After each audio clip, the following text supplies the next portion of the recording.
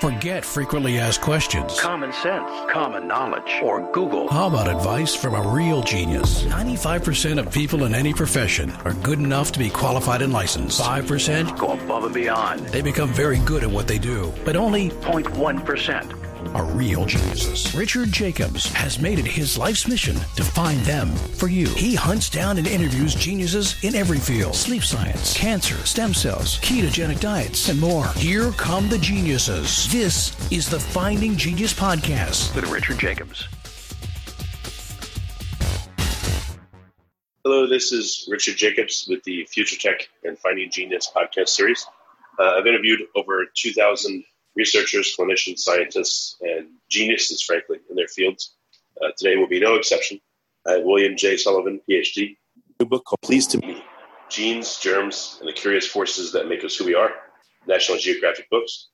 He's a professor at the Indiana University School of Medicine in Indianapolis. He studies genetics and infectious disease. He got a lot of awards. He's been featured on CNN, Fox and Friends, The Doctors, National Geographic, Discover, Scientific American, Cosmos, and many, many places. So, Bill, thanks for coming. How are you doing today? I'm doing great, Richard. Thanks for having me on the show. Yeah, well, tell me about the new book. Why? What motivated you to write it? It stemmed primarily out of the research that we do in my laboratory here at the IU School of Medicine. So in my lab, just real briefly, we study an intriguing parasite called Toxoplasma gondii, which is present in the brains of about 1/3 of the human population. Doesn't make people sick unless they're immune compromised, but it has been linked to causing behavioral issues, not only in humans, but more convincingly in the other animals that it infects, particularly mouse models. So this opened up this can of worms for me, no pun intended, that there could be microbes or other factors inherent in our biology that we don't know about or that fly under our radar screen that really affect the type of personality we have and the behavior that we exhibit. Yeah, well, I've started in on your book. I'm listening to it on Audible because I like to listen, and I noticed that you have this intense curiosity about the diversity of all things, diversity of behavior and form and shape and activity. That probably is an underpinning of who you are, I guess, in your whole career. But maybe say more about that. Yeah, you hit on one of the major theses of the book, in that the main thing I want people to take away from all of this is that human personality and behavior is extraordinarily complicated.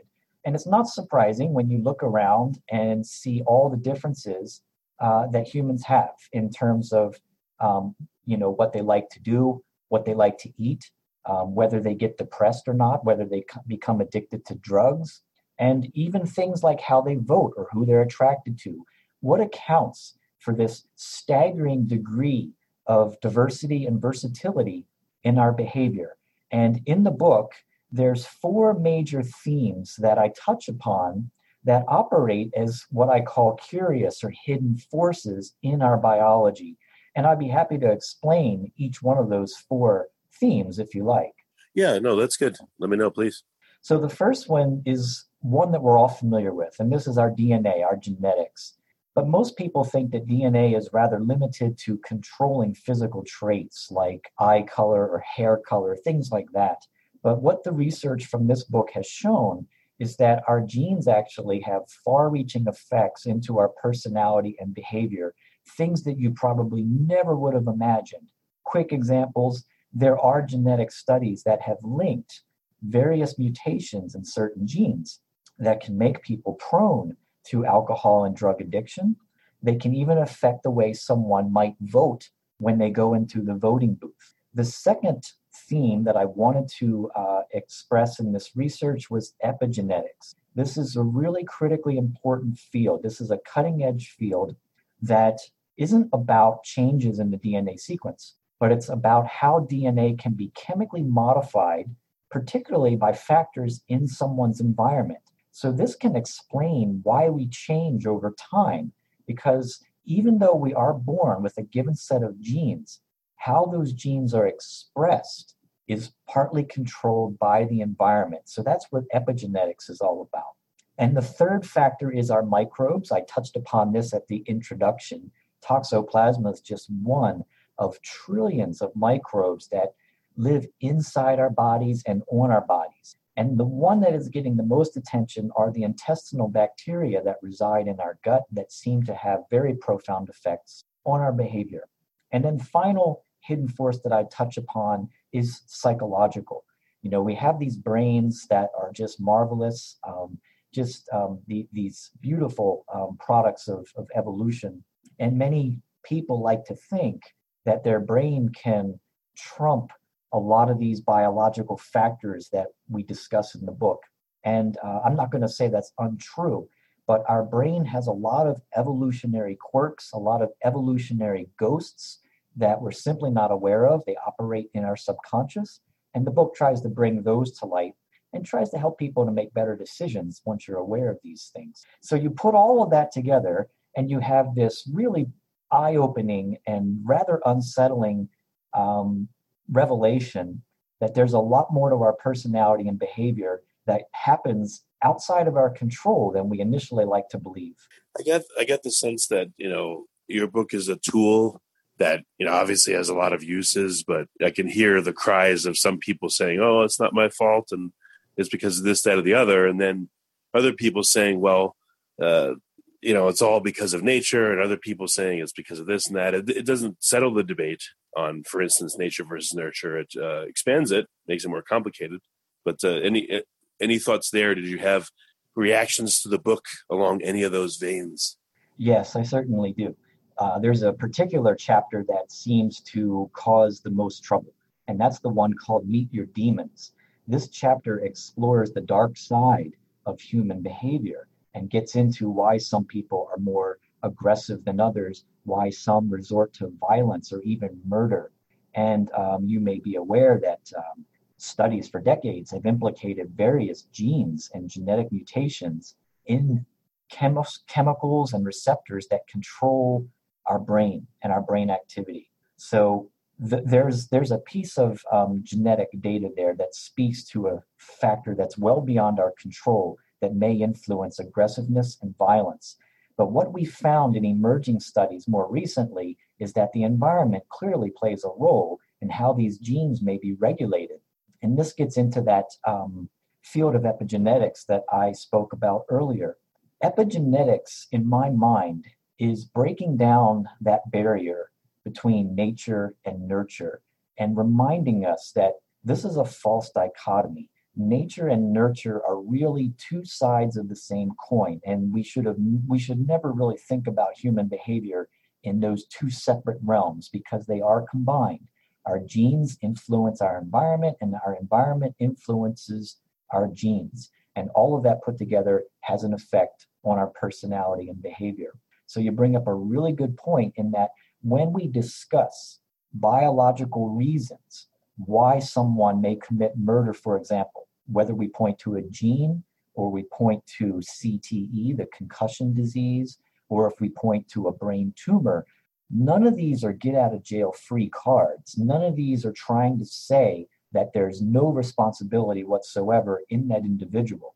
What we're trying to communicate with these studies is that behavior is complex, and we do have biological explanations for why we do the things we do, but it is an equation with many variables. So you can't just point to one thing, like one gene, and say, aha, this is why the person is violent. You have to consider it in the context of a person's environment. Yeah, I can see in court cases in the future, they'll do the facts, the evidence, a psychological workup, and an epigenetic workup possibly too, to include that into the evaluation process of the person's guilt or innocence. That is already happening, Richard. So back in 2009, there was a historical court case in the United States, a fellow named Bradley Woldrup. He was on trial for murder of one of his wife's friends. And then he attacked his wife at the same time, but she got away. She made an escape. And he kind of made an escape too, because in the court of law, his lawyers successfully argued that he should be spared the death penalty because he has a gene that is mutated in a way that affects his brain chemistry. And there is science to back this up. So in his particular case, there's a gene, the so-called Warrior gene. It's MAOA. It stands for monoamine oxidase. But what you need to really know here is that it controls the levels of neurotransmitters in the brain. And when they accumulate and when they get out of balance, it causes people to lose control. Okay, it causes a loss of impulse behavior. So you tend to act more without thinking about it. So his lawyer successfully got him spared the death penalty because he contains this genetic mutation. Subsequent studies do show that it is enriched in prison populations and people who are prone to violence. So there does seem to be some meat to this hypothesis. And where the epigenetics comes into play is that there are people who have this so-called warrior gene mutation, and they're not violent, or at least not violent yet. So what's going on there? That's a really good question. And it's one of the red lights that pop up saying we can't utilize this as some kind of biomarker for violence because it's not predictive 100% of the time. What researchers have found is that there's a strong environmental component so that people who contain this mutation and are also subject to adverse childhood experiences, what psychologists call ACEs, this would be bullying, neglect, child abuse, and so on. When you couple this genetic mutation with that harsh environment, then the odds of that person growing up to be violent go through the roof. So it dramatically changes how that genetic program is going to unfold. I guess all the great movies had it right. Minority Report and The Matrix and things like that, they all talk about these deep issues and hint at what you figured out.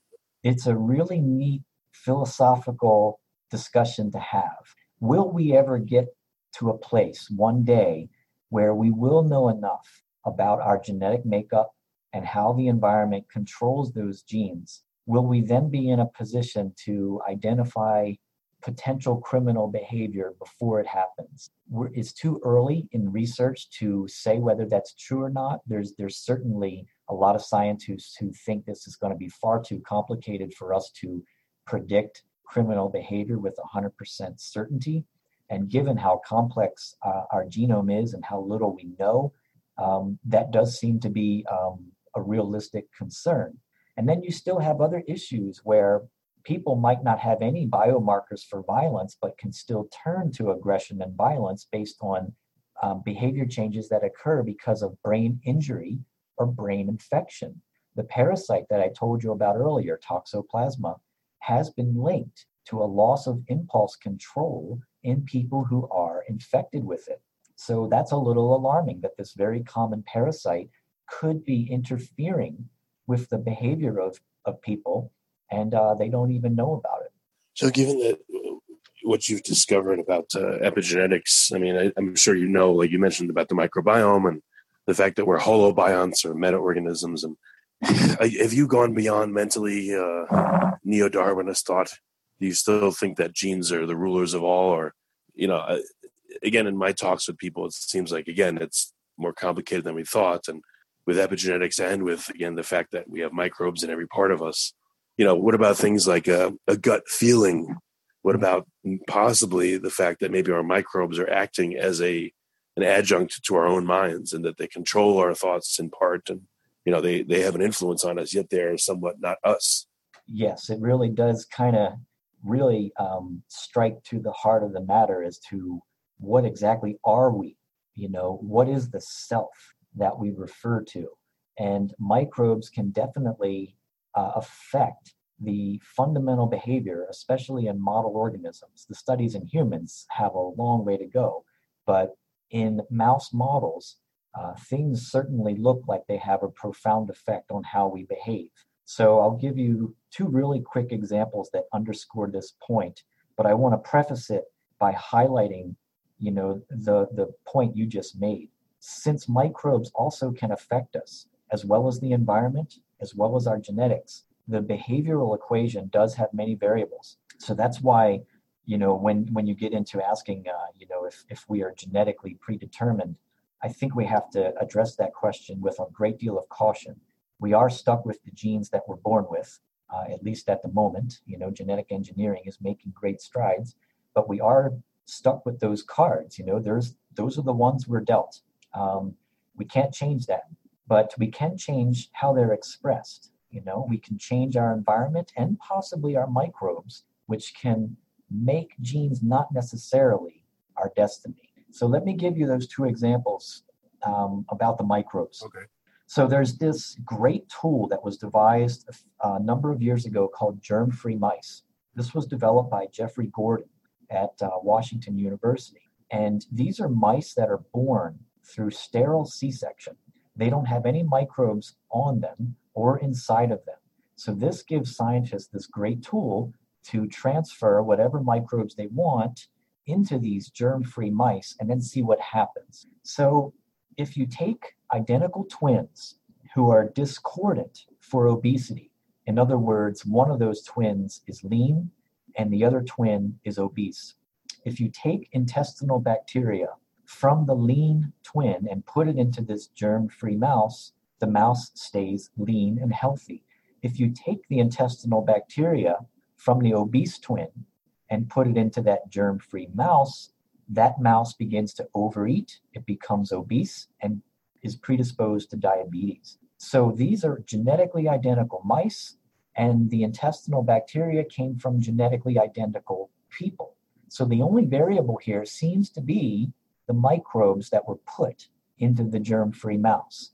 And it tells us that these microbes are making substances. They're generating metabolites that can influence our cravings and our appetite and make some people more prone to obesity.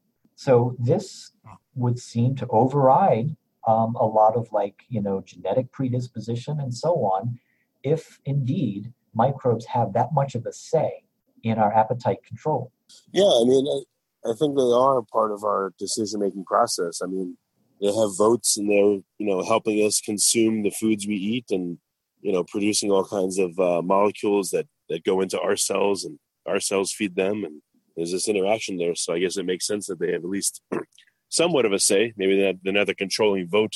We still at least like to think of ourselves as one creature that runs everything. But I think they have a much bigger role than anyone thinks. I think you're absolutely right. And I'll give you that second example because it plays right into the point that you just mentioned. So there are mouse models of depression.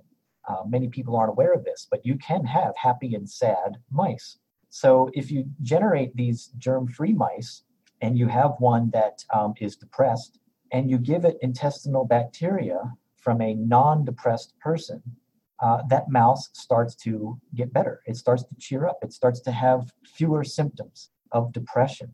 And the opposite works too.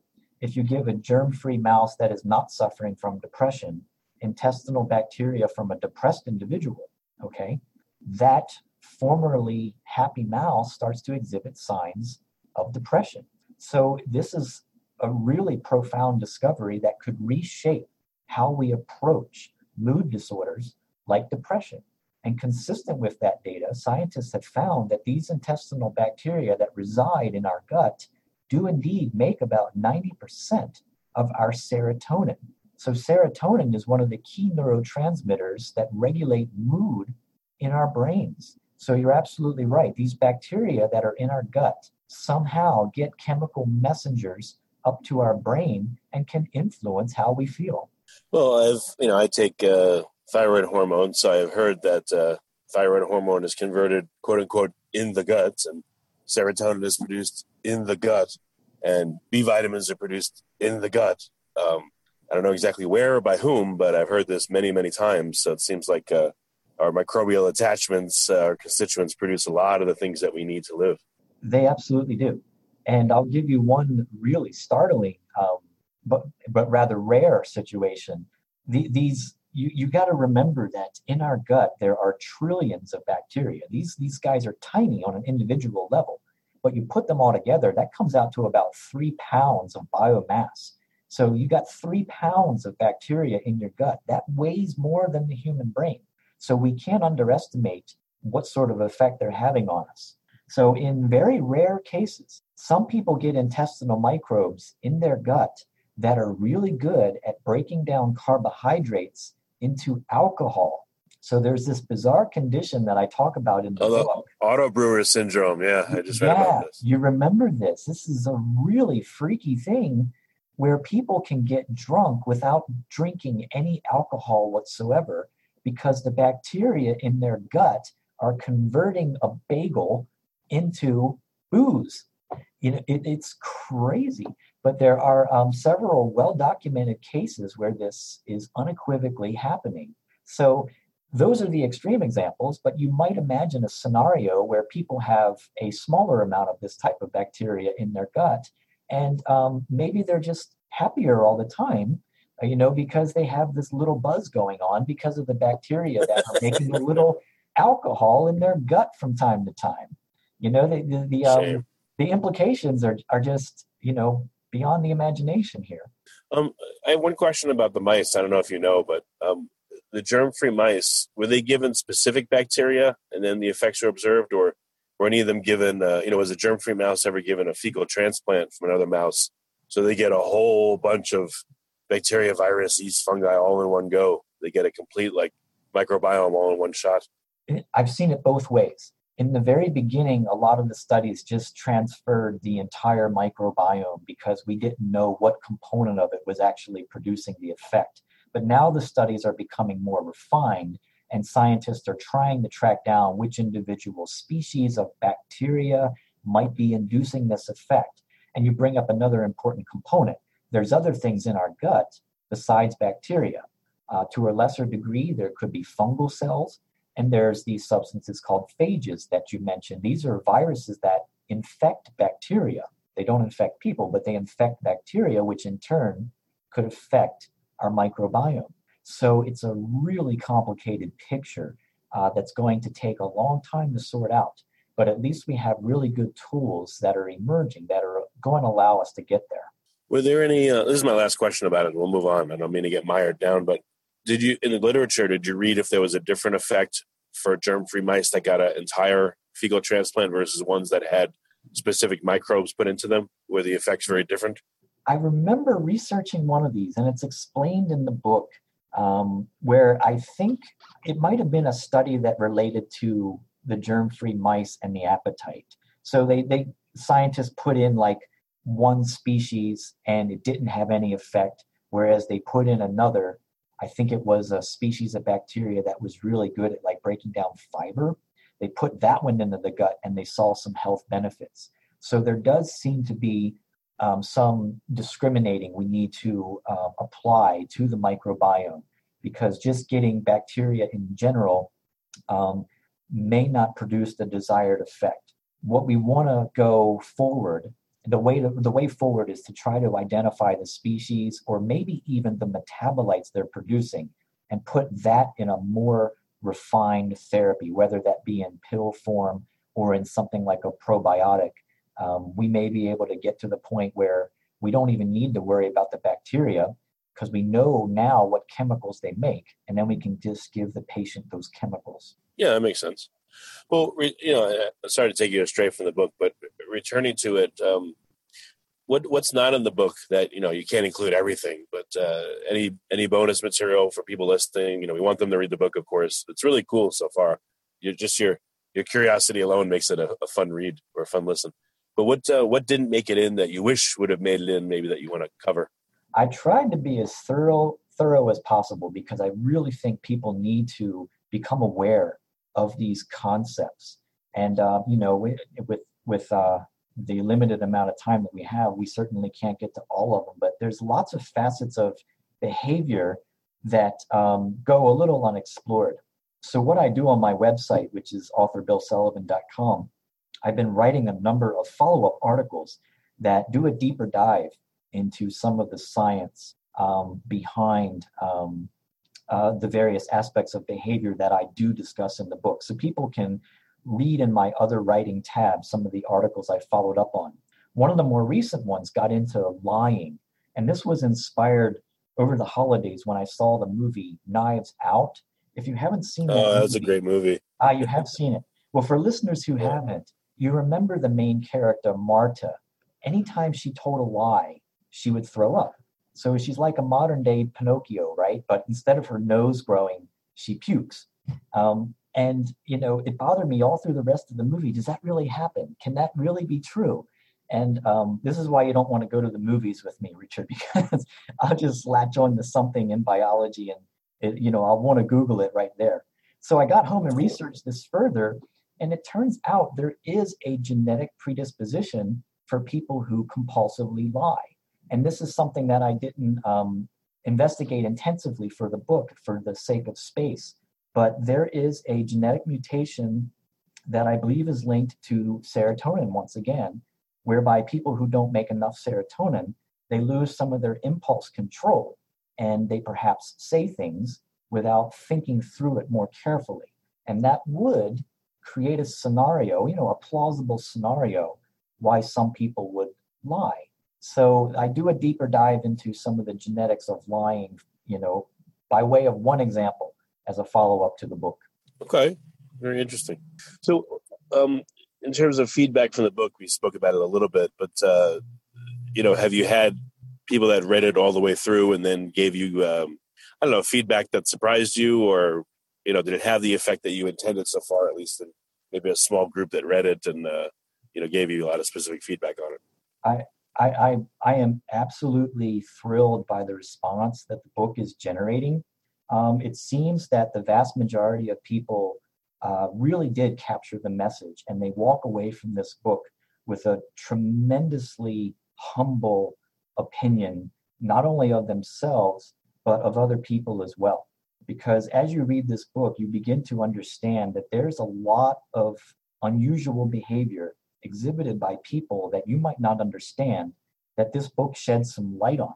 So this book will inform you why some people struggle so much with appetite control, or why some struggle with depression or drug addiction, why some people just can't get along, whether it be through romance or whether it be through politics. This book tries to reveal the biological factors that control this, which is a very important component that shapes who we are and what we do.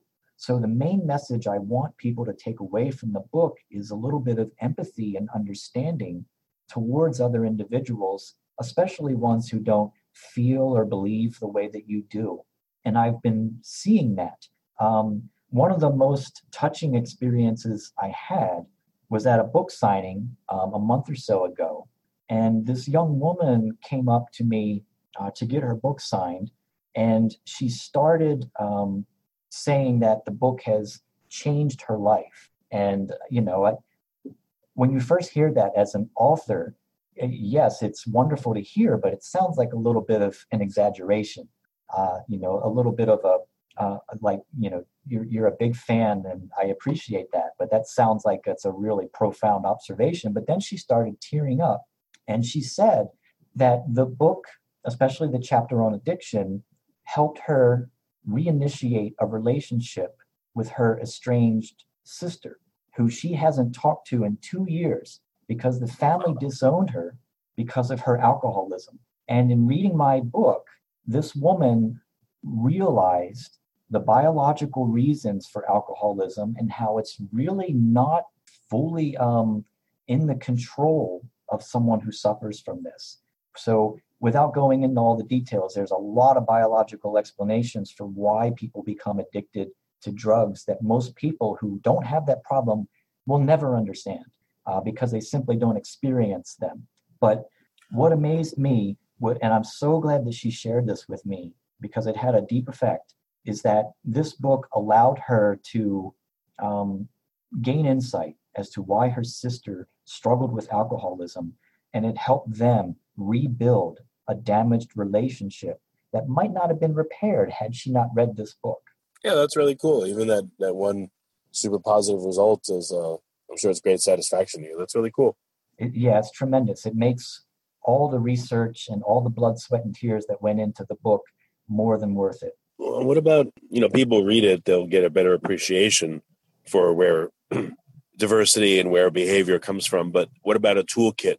Do you give ideas on that in the book, or are people supposed to draw their own conclusions, or does it give you ideas on your own of, next book maybe is, now what do I do about it if I want to change my behavior or, feebly attempt to change someone else's behavior? Right. So no, that's why go through all of this information if we can't extract some kind of utility from it? So at the end of each chapter, I try to provide some kind of summary or outlook as to, okay, now that we know this, rather than look upon it as like unsettling information, how can we utilize it?